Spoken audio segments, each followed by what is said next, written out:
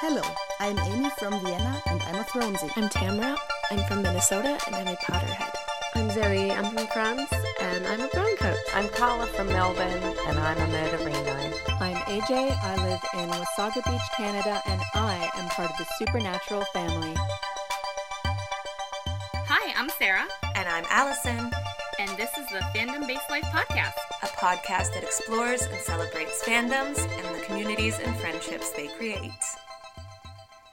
So this week we decided that we were going to split up a list of fandom-based terms, fandom-based terminology, and take turns researching and explaining what all these terms meant. Because if you're like me, and if you're listening to this podcast, you're probably like me, you've done your fair share of Googling fandom-based terms and abbreviations. Yes, I didn't even know some of these, to be honest. Like, I've seen them in tags in fan fiction, and I just kind of overlooked them. So there are certain ones that I was actually quite keen to figure out. But yeah, we're basically going to go through some fan speak and decode a little bit of what that means if you're not familiar. So it's actually kind of fun. I had a lot of fun with it. I did too, and I learned a lot, and I feel like I grew as a fan, and I grew as a person as a result of researching these. Wow. Yeah, I feel like I'm kind of a fandom-based dick sometimes. Like, I'm a little judgy of other fandoms and fan fictions and whatever. Like, and it's so... I really hate that about myself, because we're all obviously big dorks, and we need to band together and not be fandom-based dicks. So I did a lot of work on myself for this episode. Wow, 2 episodes in, and it's already a life-changing experience. Yes. So thank you. Thank you for helping me grow. Who, me personally? Mm-hmm. You're welcome. I think we should also give some fandom-based thank yous today. We are both in empty houses. Yes, it's a rare thing. Yeah. So I want to thank my friend Tamara, whose voice you hear at the beginning of the podcast. She's a Potterhead, because she has taken my sweet dog, Bowie, who is the best dog in the world. No offense to other dogs. She's taken him out for a jog so that I don't have to edit out the clicking of his toenails on the hardwood floor, which I had to do last time. And I want to send a fandom-based thank you to my wonderful husband, Peter, who took all 3 of our children to the park so that we wouldn't have background noise of kids screaming, crying, and the like. So thank you, guys. Peter, you rock, and we both love you very much. So should we dive into the good stuff here? Yeah, what was your first term? So I'm going to kick it off with the term fandom. Oh, that's a good start. And not only do I have a definition of the term fandom, but I also have some step-by-step instructions on how to be in a fandom. Awesome. That I found. There is a wiki how. So I'm going to not only tell you what a fandom is, but give you these very, very intuitive and helpful instructions on how to join one. So that said, let's kick it off with what is a fandom? So a fandom is a term used to describe a subculture of fans that are devoted to a common interest. Now, obviously, there's people that are fans of everything, but fandoms tend to be very active in their communities and very active in their kind of participation in whatever their fandom is about. So I found a blurb that kind of summed it up better than I could and articulates it much better than I ever could from a site called wisegeek.com. And it says, members of a fandom tend to be very interested in all of the details of the object of their interest. Many people, for example, could be fans of Star Trek, meaning that they enjoy the series and they may be familiar with some Star Trek trivia. Fewer people could list all of the actors in the series, discuss continuity errors, or argue passionately that Picard was the better captain. These fans will drink in any available information about their hobby, and they're often extremely knowledgeable. Their dedication also tends to make them an object of derision, with many people poking fun at deeply committed fans. Often, members of a fandom connect with each other through things like conventions and zines. They may also organize games and conferences or compose art related to their hobby. Fan fiction and art are common among fandoms, and some people also compose music, make sculptures, or create tribute films and shorts. These pursuits indicate how passionate enthusiasts can become. So I thought that was a really good way of kind of summing it up. So fandoms are a group of extra passionate, extra knowledgeable, extra involved fans of something. We really do take it to the next level. Yeah, I don't do anything half-assed. So if I'm in your fandom, I am in your fandom. Hey, Supernatural, what's up? I'm in season 6 now, guys. I just want to update you. You are a Supernatural watching machine. I am halfway through the series, and I'm really excited about it. It's good. Okay, so do you want to hear the step-by-step guide on how to become a person that's in a fandom? Absolutely, I do. Okay, here we go. Step 1. Find an interest in a book series, movie, television show, band, or celebrity, such as Harry Potter, The Hunger Games, Titanic, Pretty Little Liars, Justin Bieber, etc. First question, is there a Titanic fandom? Yes. Do you think? Clearly, yes. Maybe. I mean, everyone loved that film. Can you imagine how big that fandom would have been back, like, when it was in the theaters and we were going to see it, like, 8, 9, 10 times? That's true. Yeah, you know what? I could have written some Jack and Rose fan fiction. Some AU stuff. Can we add that to our list of things that we're going to someday write together? Yes, Titanic fan fiction coming at you. Write it down. Okay, step 2. Find the matching community of people who share the same common interest as you. These people can be found at your school, on the internet, or anywhere. Or on this podcast. Hi. Yeah. Hi, guys. Well, hi. Yeah, I love these steps. They were, like, very, very good. Yes. Number 3. Get to know these people! ! Strike up a conversation with them about your interest. These tips are so solid, you guys, so follow them to the T. I mean, really, and they're super effective because it's basically an outline of how we became friends. That's true. Step 4, get to know everything about your fandom. I feel like that should be closer to step 1 or 2. You would think, but not in this list. So read all the books, own all the albums, etc. Know the characters and the name of every movie. Know your fandom's fan name. These are what the people of your fandom call themselves. People in the Hunger Games fandom call themselves tributes. People in the Twilight fandom call themselves twihards, etc. Oh, I love that. I've never heard that, twihard. Although I love it. I have been told that twihards is not actually a term they use to describe themselves because it's got a kind of negative connotation because it sounds like try hard. Oh. Anyway, I don't know. Okay. If you are in the Twilight fandom, please tell us, and then we can correct it on our next episode. Okay, number 5, step 5. Join social media. Yes. Join it. All of it. All of it. Make an Instagram or Tumblr account exclusively for your fandom. Get to know other people within your fandom, and make up your fandom family. Aww. Post pictures of special iconic symbols in your fandom. Fair enough. Yeah, do that. Number 6 is probably my favorite step. It is decorate your room! ! Get posters of your interest to pin on your walls. Purchase band merch. Get Edward Cullen pillows. Own all 3 books in the Divergent trilogy, etc. This shows people you are committed and completely obsessed. Oh, I love it. It's so true. It's so good. As I'm sitting on the floor in my stepson's bedroom looking at a poster of Nirvana, because that's really the only place I could get away with hanging it up. That is fantastic. I did have a Tom Hiddleston calendar last year. Oh, so I that remember. was sort of a thing that was on my wall. Yeah. Sarah and I would like send her a video each month of me changing the calendar to see which face of Tom Hiddleston the month would have. It was one of the most exciting years I've had in a long time. Well, this year I have a David Bowie calendar, and the mood is always just sadness for me. So Boo. Let's bring it right down. Yeah.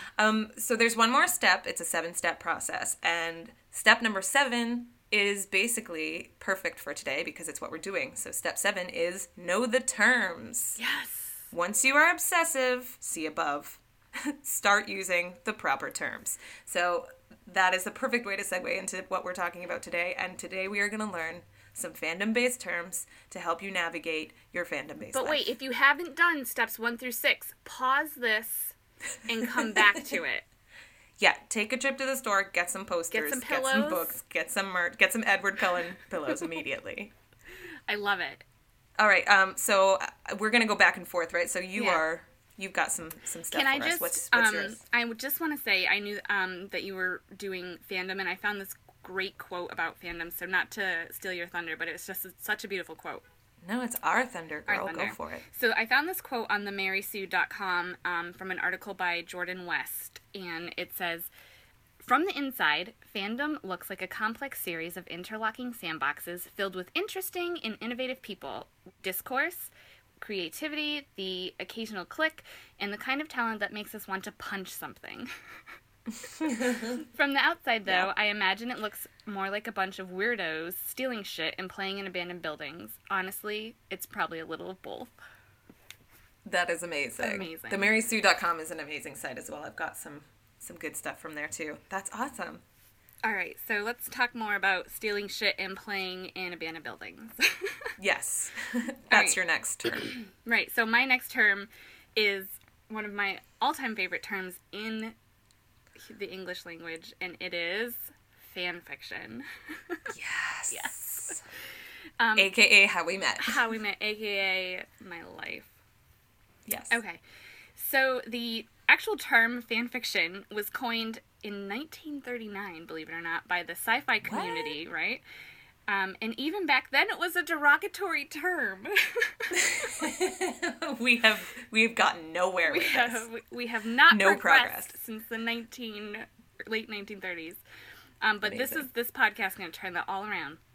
Yep, that's what we're here for.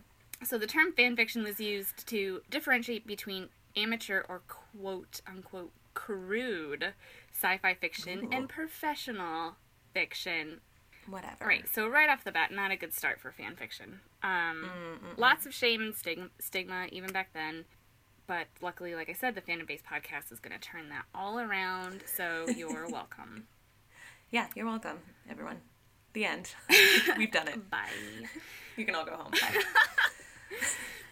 So fan fiction became popular in the 1960s when Star Trek fans began publishing their works in these things Allison mentioned earlier called zines or fanzines.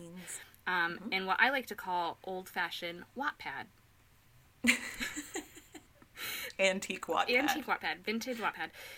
The term fanzine was first used by Russell Chauvenet in the 1940s, but the first known fanzines were actually from the 1930s, and those were a collection of sci-fi works in a magazine called The Comet, and they were published via the Science Correspondence Club of Chicago. So basically, Chicago's like the birth of fan fiction. Oh, cool. We're going to have to take a fandom-based vacation there on our way to Seattle. Do you think there's like a plaque on the wall somewhere that says this is the birthplace of fanfiction? I doubt it, but we're going to make it and bring it with us and just nail it to a wall somewhere. Just stick it somewhere. Right. Okay. And it'll be like a mecca. People can go there and like pay homage to it. Amazing. So just a little side note, there was this online fanzine called the Carillion Embassy, and I actually sent a check to this person in England, and they sent me a Star Wars fanzine. It was beautiful. What? It was so beautiful. It had beautiful fan art, and it was all sorts of Han Solo fan fiction. It was amazing. You're such a better fandom-based liver than I am. I've been living this fandom-based life for a long time. This was back in the late 90s. Okay. All right, so let me just take a sip of my beer here. It's almost gone. All right.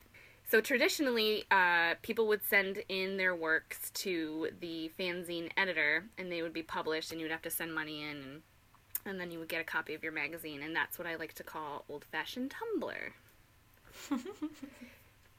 So around the same time that the Star Trek zines were coming out, there is this similar phenomenon happening in Japan, and these things were called, I'm going to butcher this, doujinshi, And these, Perfect. And so doujinshis were like Japanese fanzines, but they served as like springboards for manga authors and video game franchises to become like a professional artist and professional author. So these launched the careers of a lot of the Japanese manga authors and anime authors. Yeah, kind of cool. So here's an exciting tidbit for you. Since the 50s, the annual World Science Fiction Convention, lovingly shortened to WorldCon, has awarded the Hugo Award for Best Fanzine, Best Fan Writer, and Best Fan Artist. Ooh. Right, so this is goals.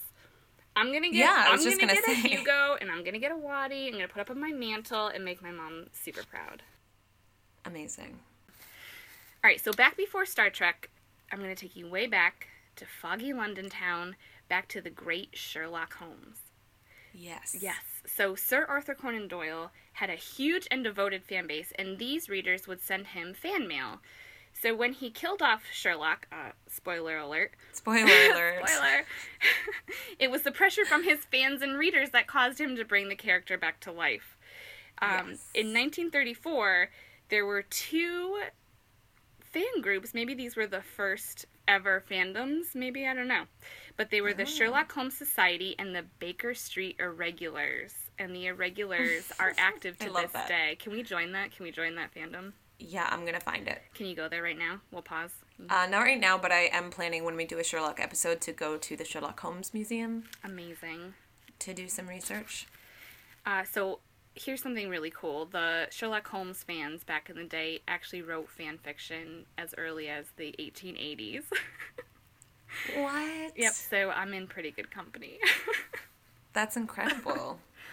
So in that the same article that I referenced earlier by Jordan West on the Mary Sue, she takes us back even further past Sherlock Holmes, all the way back to Shakespeare, and she writes this line that I love, and she says, "I'm talking about William Fanboy Shakespeare himself." And she says most of his works are based on myth, legend, and he adds his own sort of like Shakespearean flair to the whole thing. Nice. Yeah, that makes sense. So yeah, that's fan fiction in a nutshell. Amazing. Well done. So I think now we've got a few more like smaller terms, a lot of fan fiction based terms and stuff. So I will start with canon. So canon was one I had no idea what that meant until recently. So a canon refers to the original body of work in its entirety. So, for example, X-Files canon, I had to go with X-Files because that was like my first fandom, would be comprised, I was a huge X-File, Phile. I had like a big poster on my bedroom above my bed in both my mom's house and my dad's house. The same poster. The same poster. Did you have pillows? Mm-hmm. I didn't have pillows. Damn it. So I guess I wasn't good enough. I had a hat. I think I had an X-Files hat. Nice. But anyway, so X-Files canon would be comprised of the characters, relationships, situations, and storylines that occurred in the series and films. So it would be everything that actually happened in the show and the characters that exist in the show and films, and nothing beyond that. So that is considered canon. So anything that's an alternate storyline or relationships that turn up within fan fiction would be considered non-canon. So anything that's made up that like uses the characters or changes the situations or, you know, places or relationships, that is considered non-canon. And then sometimes there will actually be some ideas or concepts or ships that become so widely accepted in the fandom that they almost become canon, and they refer to that as fanon. Fanon? I have never heard that before. Fanon.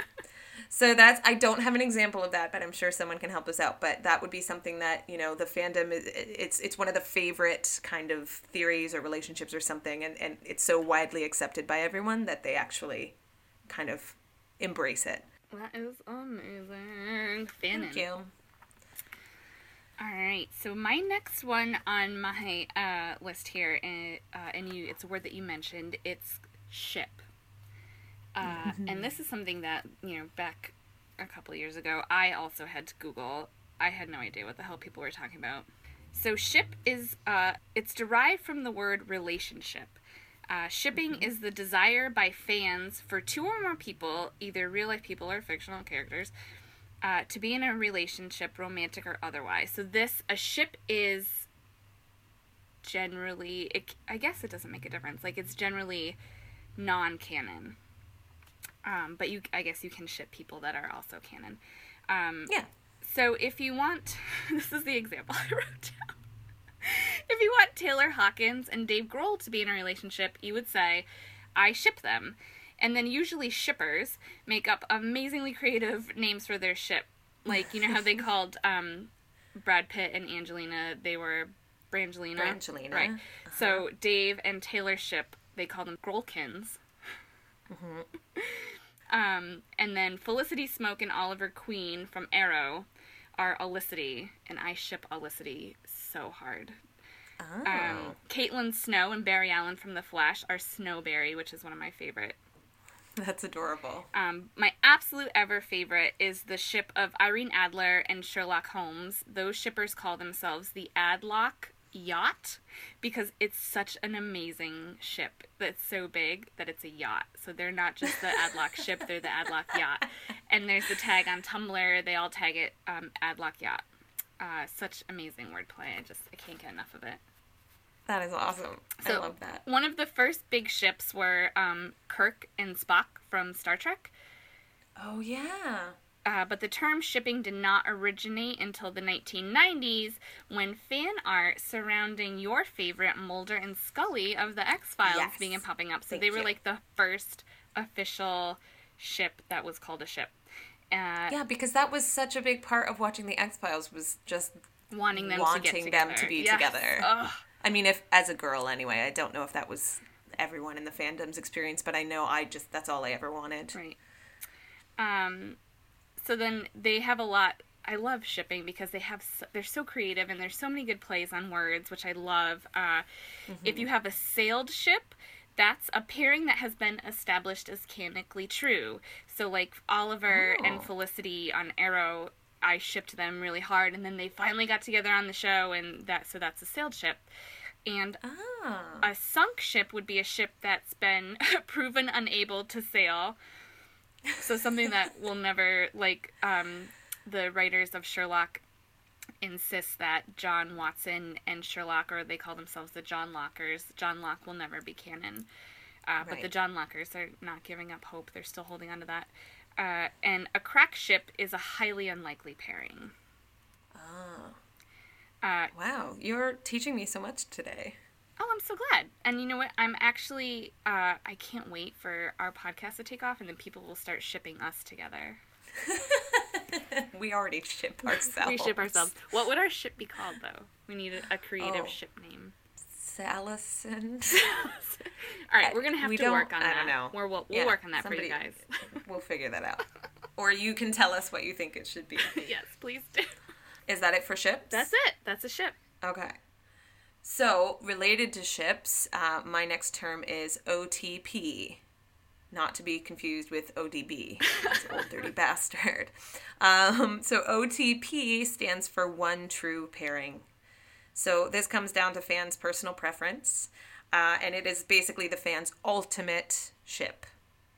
So I guess one of mine would be Mulder and Scully. That would be one of my ultimate ships. But yeah, you would say, like, oh, Mulder and Scully are my OTP. Like, that's the one true pairing in that canon. That's the one. So you refuse to acknowledge that, like, Mulder could be with anyone else besides Scully? No. That's... Yeah. Okay. It's impossible. Got it. They're my OTP. Right. And I'm unbreakable in that. I love it. I think my OTP would have to be, there's the OG OTP from back in the day was Jim and Pam on The Office. I shipped them pretty hard. And then, of course, Oliver and Felicity from Arrow. They're my OTP. Yeah. I don't know if there's a Sex and the City fandom, but I shipped, Carrie and Aiden were my OTP. Shut up. It's got to be Carrie and Big. No. Shut up. No. Nope. No. Sorry. Carrie and Aiden. Carrie and Big. All right, Carrie and Big. She didn't deserve him, but that's the OTP for me. It's our first fight. First fandom-based fight. There will be more. So that's OTP. What's next on your list? My next one is OFC or OMC. And this required a Google. This is original female character, original male character. So this is a fan fiction term. Right. So in fan fiction, when you're writing fan fiction, if you're not using characters that exist elsewhere, you're like creating your own character from scratch. That would be an original character, male or female. And they usually use this in tags. So, if you only want to read about John Watson and Sherlock Holmes, you're going to skip over the fan fictions that say Sherlock Holmes and OFC or John Watson and OFC. We're not interested in that. We only want to read about John and Sherlock. My favorite description ever of an OFC came from actually you. And oh no. Yes, I remember this stuck with me. You called our OFCs a thinly veiled version of ourselves. And it just couldn't be more true. And I don't know, I mean, it's probably not true in every case, but usually in my case, and I'm going to go ahead and speak for you in your case. Sure. We're writing ourselves in. We are creating a universe where we are with, the object of our affection. We just have a different name, maybe a different hair color, and a different job. That's it. Yeah. Or sometimes the same job. Sometimes the same job. Yep. Sometimes the same hair color. Thinly veiled. Very thin. But I think I enjoy reading people's original characters. I do too. Yeah, it gives the canon characters kind of like a different character to interact with in a different environment. They're my faves. Yeah, I'm a big fan of a good, solid OFC or OMC for sure. Speaking of those types of things, my next one is a Mary Sue. So a Mary Sue is basically actually kind of what you just said. So it's a fictional character that is created by the author and is generally based on themselves, but is also seemingly perfect and unrealistic. So she's generally a proxy for the author, but it's an idealistic version. So it's basically wish fulfillment. Nice. But Mary Sues are generally seen as undeveloped characters that are too perfect to be interesting. Now, when I write myself into things, I write all my flaws in too, so that's not a problem. I don't write Mary Sues. I write deeply, deeply flawed individuals. Do I write? I might. Oh, fuck, I do. I do. No, you it's don't. Okay. It's okay. It's fine. It's whatever. Well, now you know what you've been writing. The term Mary Sue comes from the name of a character created by Paula Smith in 1973 for her parody story, A Trekkie's Tale, which was published in her fanzine Menagerie No. 2. So the story starred Lieutenant Mary Sue, the youngest lieutenant in the fleet, only 15 and a half years old. Jesus. And basically it satirized unrealistic characters in Star Trek fan fiction. So she was this ridiculously perfect character with no flaws. It was just kind of really cheesy. So that is the term Mary Sue. It's not necessarily a good thing. It's generally seen as a pretty underdeveloped, boring character. Thanks a lot. You're welcome. So what do you got? My next couple. This is where I really had to dig deep because this is hard for me. My next one is Slash, and I have a hard time with Slash, and I'm sure we'll get into exactly why over the course of this podcast. But like I said, I'm working on me. So Slash is the pairing of two characters of the same sex.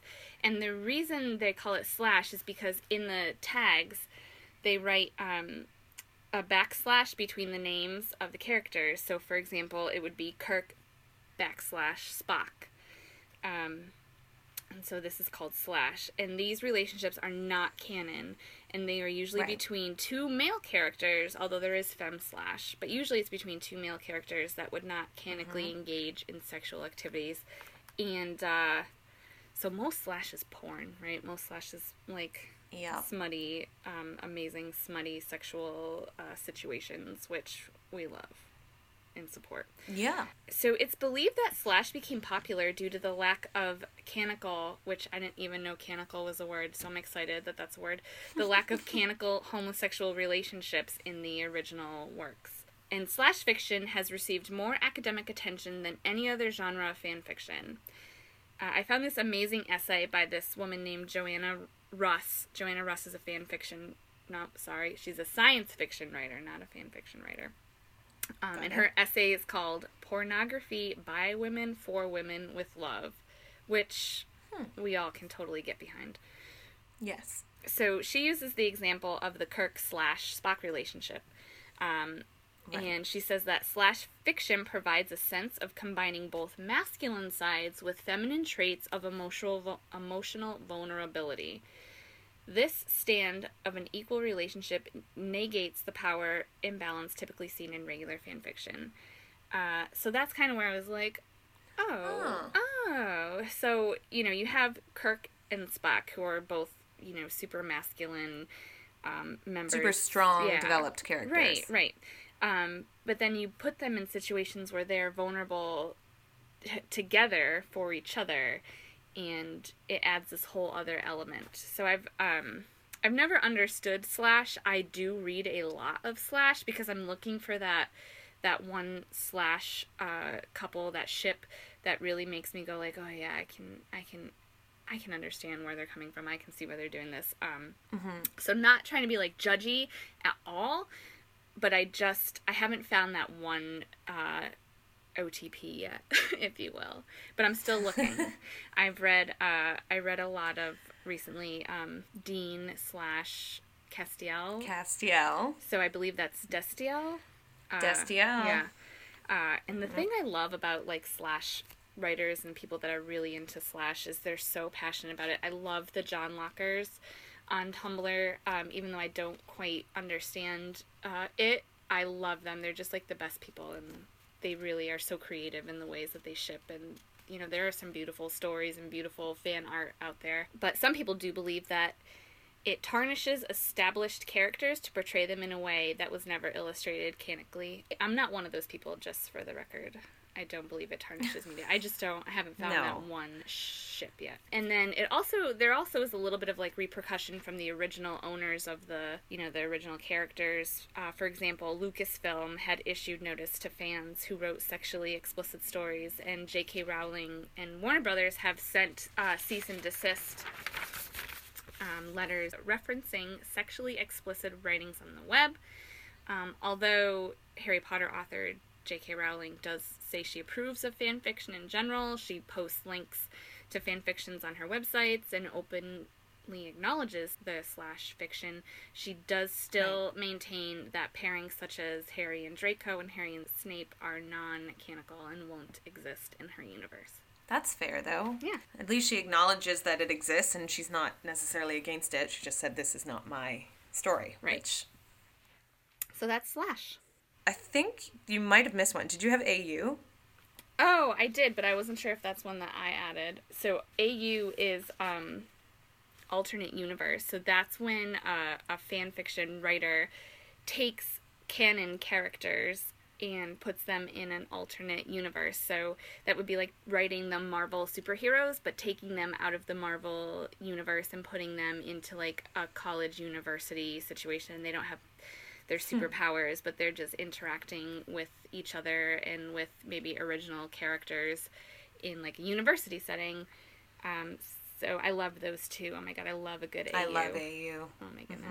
I agree. My favorite AU is anytime they take Tom Hiddleston out of his environment and write him into like a sexy bartender or a studious professor. There's a lot of there's a lot of Professor Tom. That's like its own so tag. Good. Yes.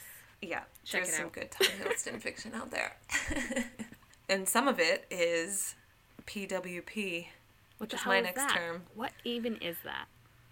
PWP stands for, I think it originally, someone corrected me, it originally stood for Porn Without Plot.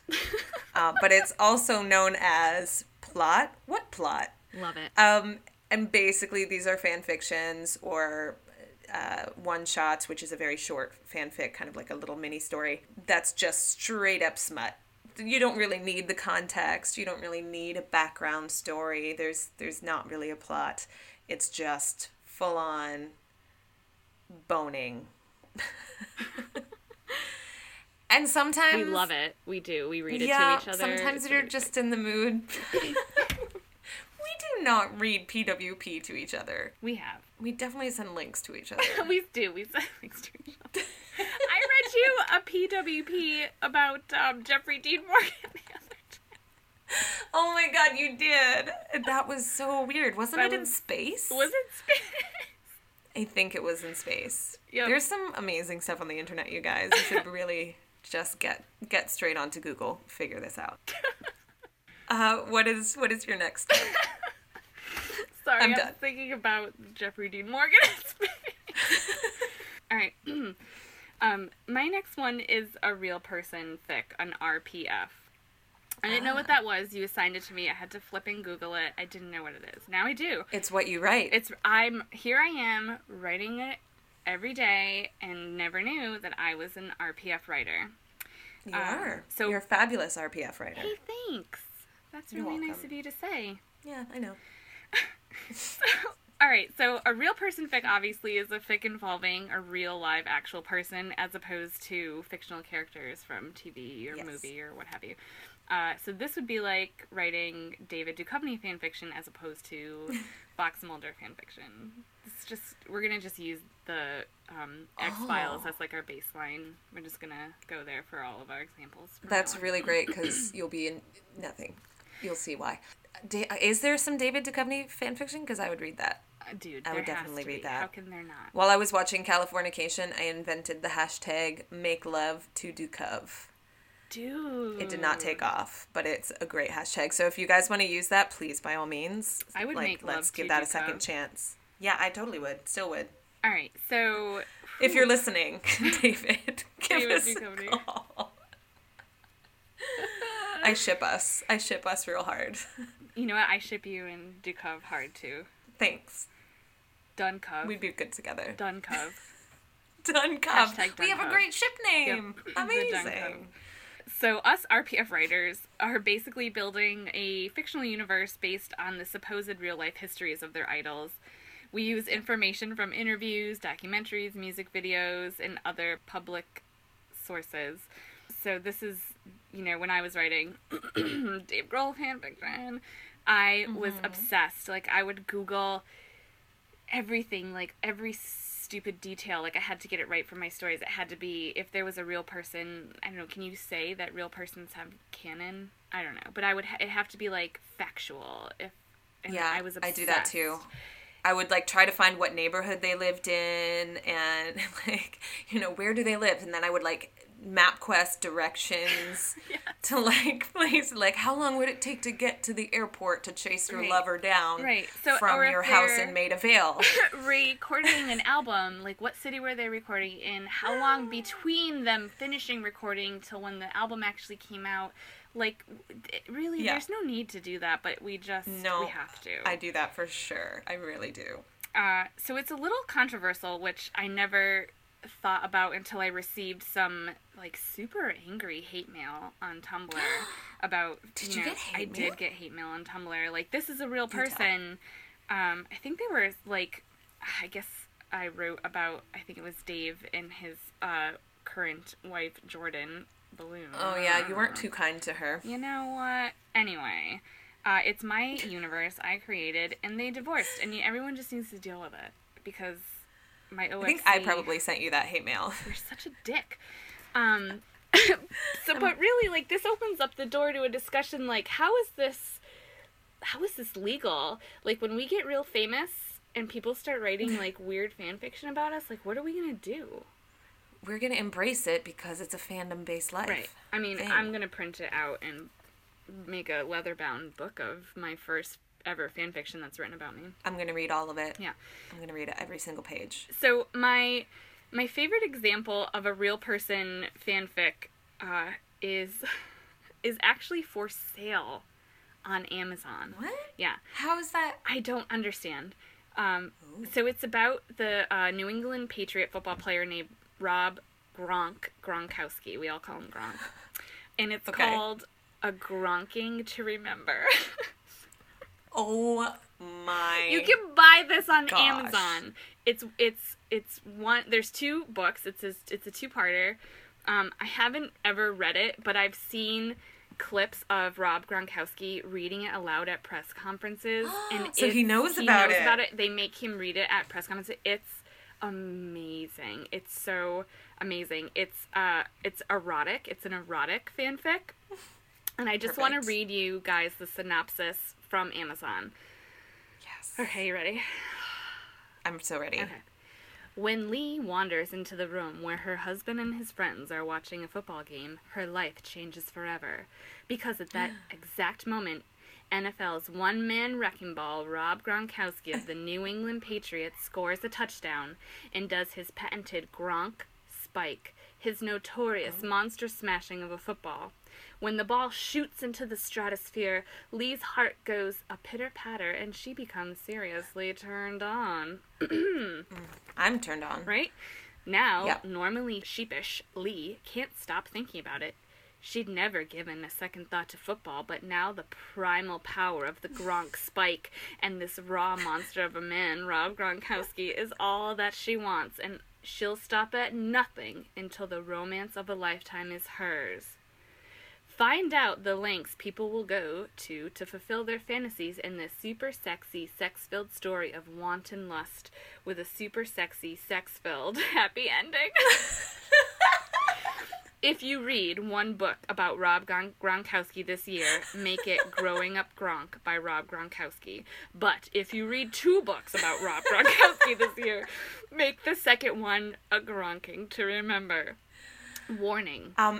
There's a warning. Hold on. I have to warn everybody. Contains some sexually graphic scenes as well as the misuse of American footballs that will leave you wet, hard, and everything in between. Sports! Oh my! Exclamation point.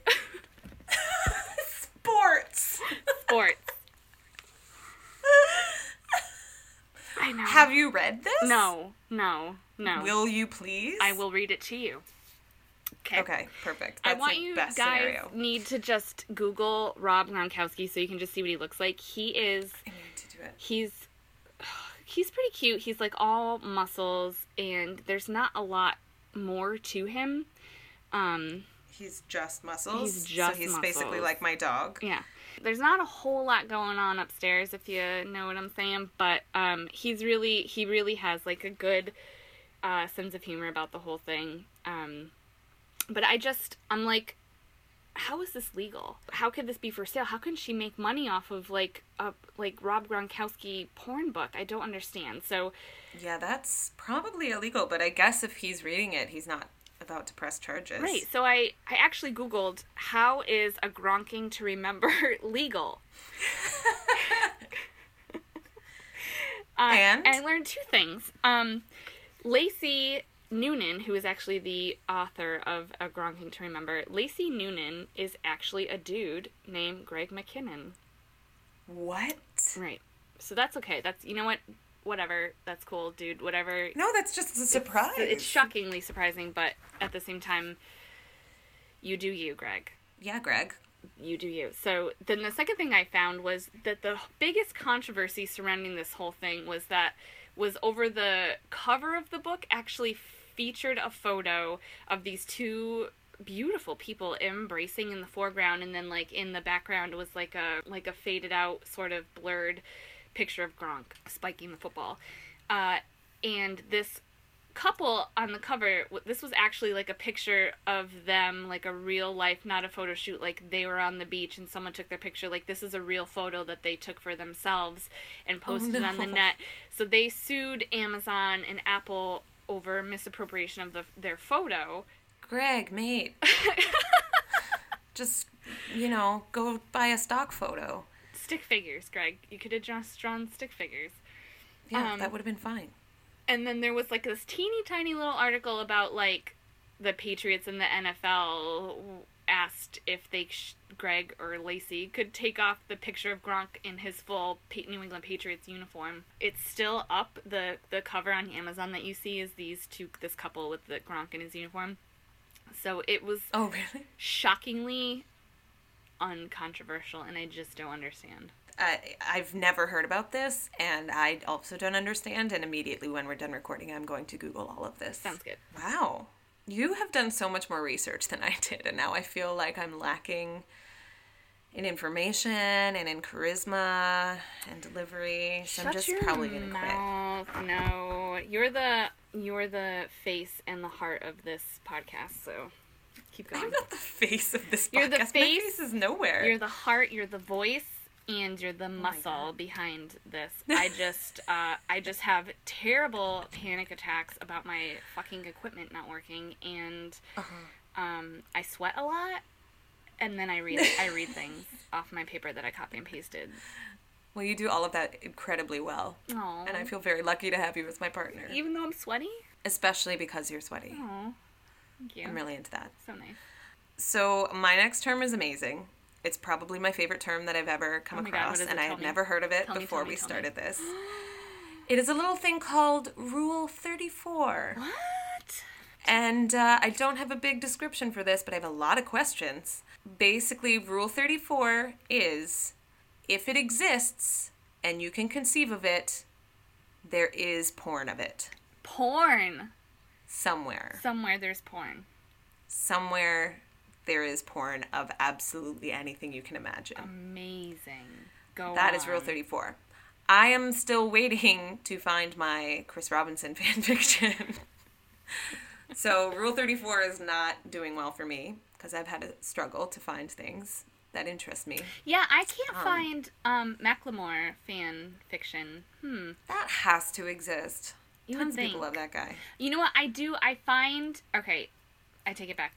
I find a lot of Slash with him and Ryan Lewis, but I want to read about an Macklemore and like an OFC that like helps him through his drug addiction and is his muse for his amazing hip hop that he creates. Okay, well, you know what the answer to that problem is. Write it. You have to write it, girl. I'm writing it. Somebody's going to read it. I may or may But not that have said, started. if anybody has any Chris Robinson fanfiction or Macklemore fanfiction, please tweet it to us at Right Fandom-Based Lives. Immediately. Can't wait. Because we need to read it. That's one of my hugest hopes for this podcast is that, like, people will just send us all this amazing fan fiction and we won't have to search so hard for it anymore. Please do our research for us Yes. by telling us about your fan fiction. P.S. We are seeking some suggestions for some supernatural fan fiction for our first fandom episode where we explore our first fandom, which is supernatural, and that will be the next episode, and I'm so excited. My next term is cosplay. Yes, you were telling me earlier you were really excited that you got this one, so I'm excited to see what you have discovered about cosplay, because I'm intrigued by it. I didn't know, I mean, I knew what it was. I can kind of, like, figure it out from the name, which is a contraction of the words costume play. And per Wikipedia, it's a hobby in which participants called cosplayers wear costumes and fashion accessories to represent a specific character. Right. All right, so now I have to find it. I still don't understand. So, What? like, I understand, Why? but I understand, like, okay, we're dressing up in costumes, but why? It's not Halloween. Like, I don't. But Because like, it's an expression of your adoration for the character.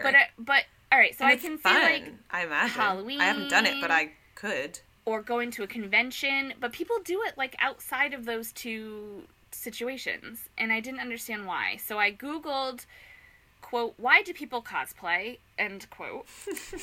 And I found this amazing article on ifanboy.com called What is Cosplay and Why Do People Do It? And it's by this amazing cosplayer, Molly McIsaac. So I learned so much from Molly. You should check her out on Twitter at Molly McIsaac, MollymcIsaac, Molly McIsaac. So she taught me a lot, that apparently it started in the early 90s and has recently exploded into this huge subculture.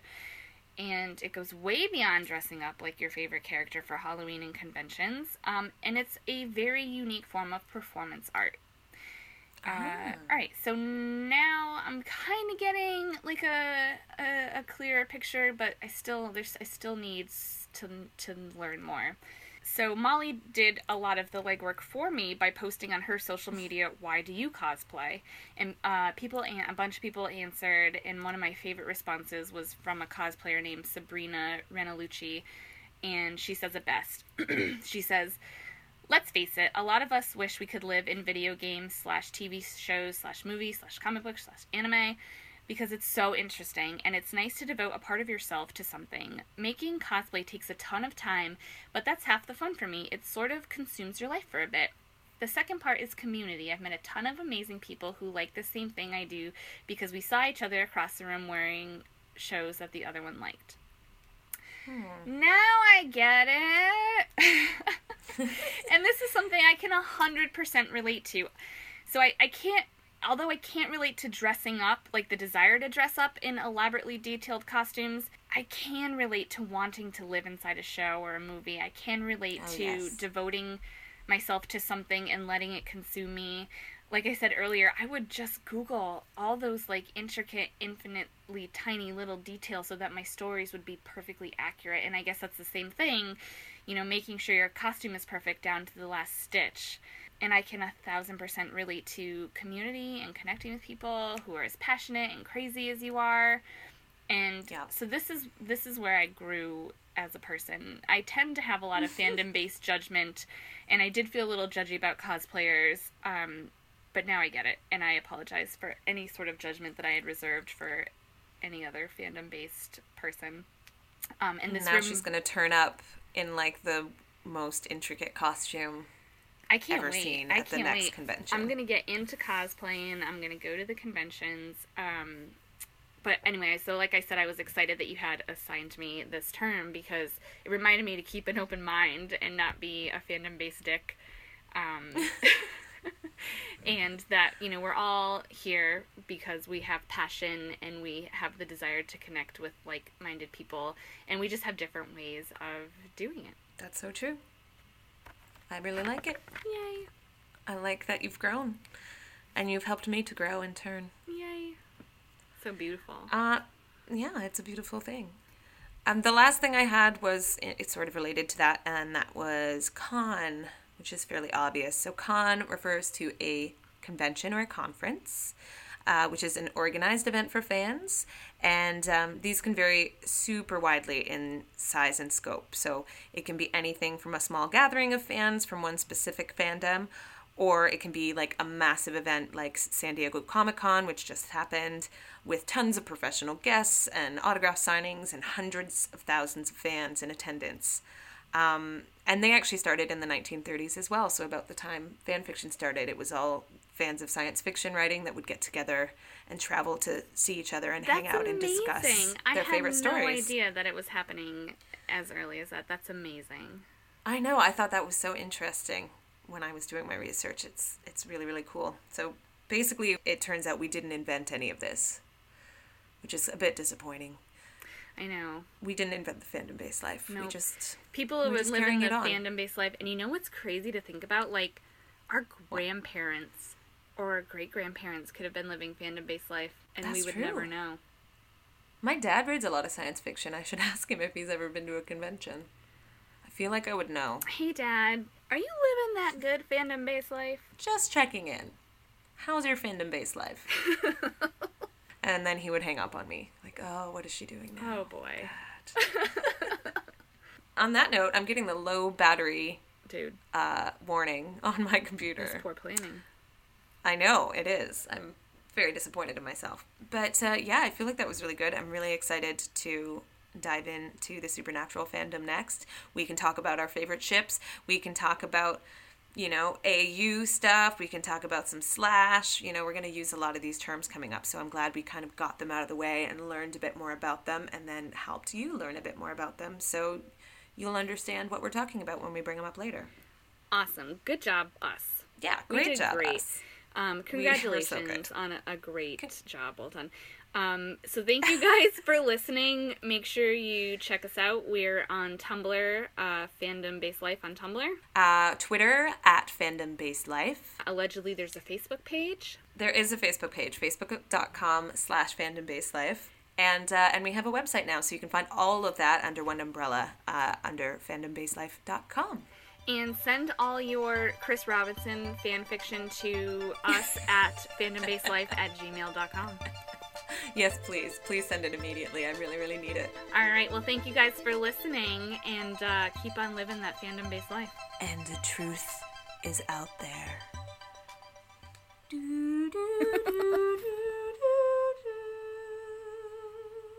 Bye-bye.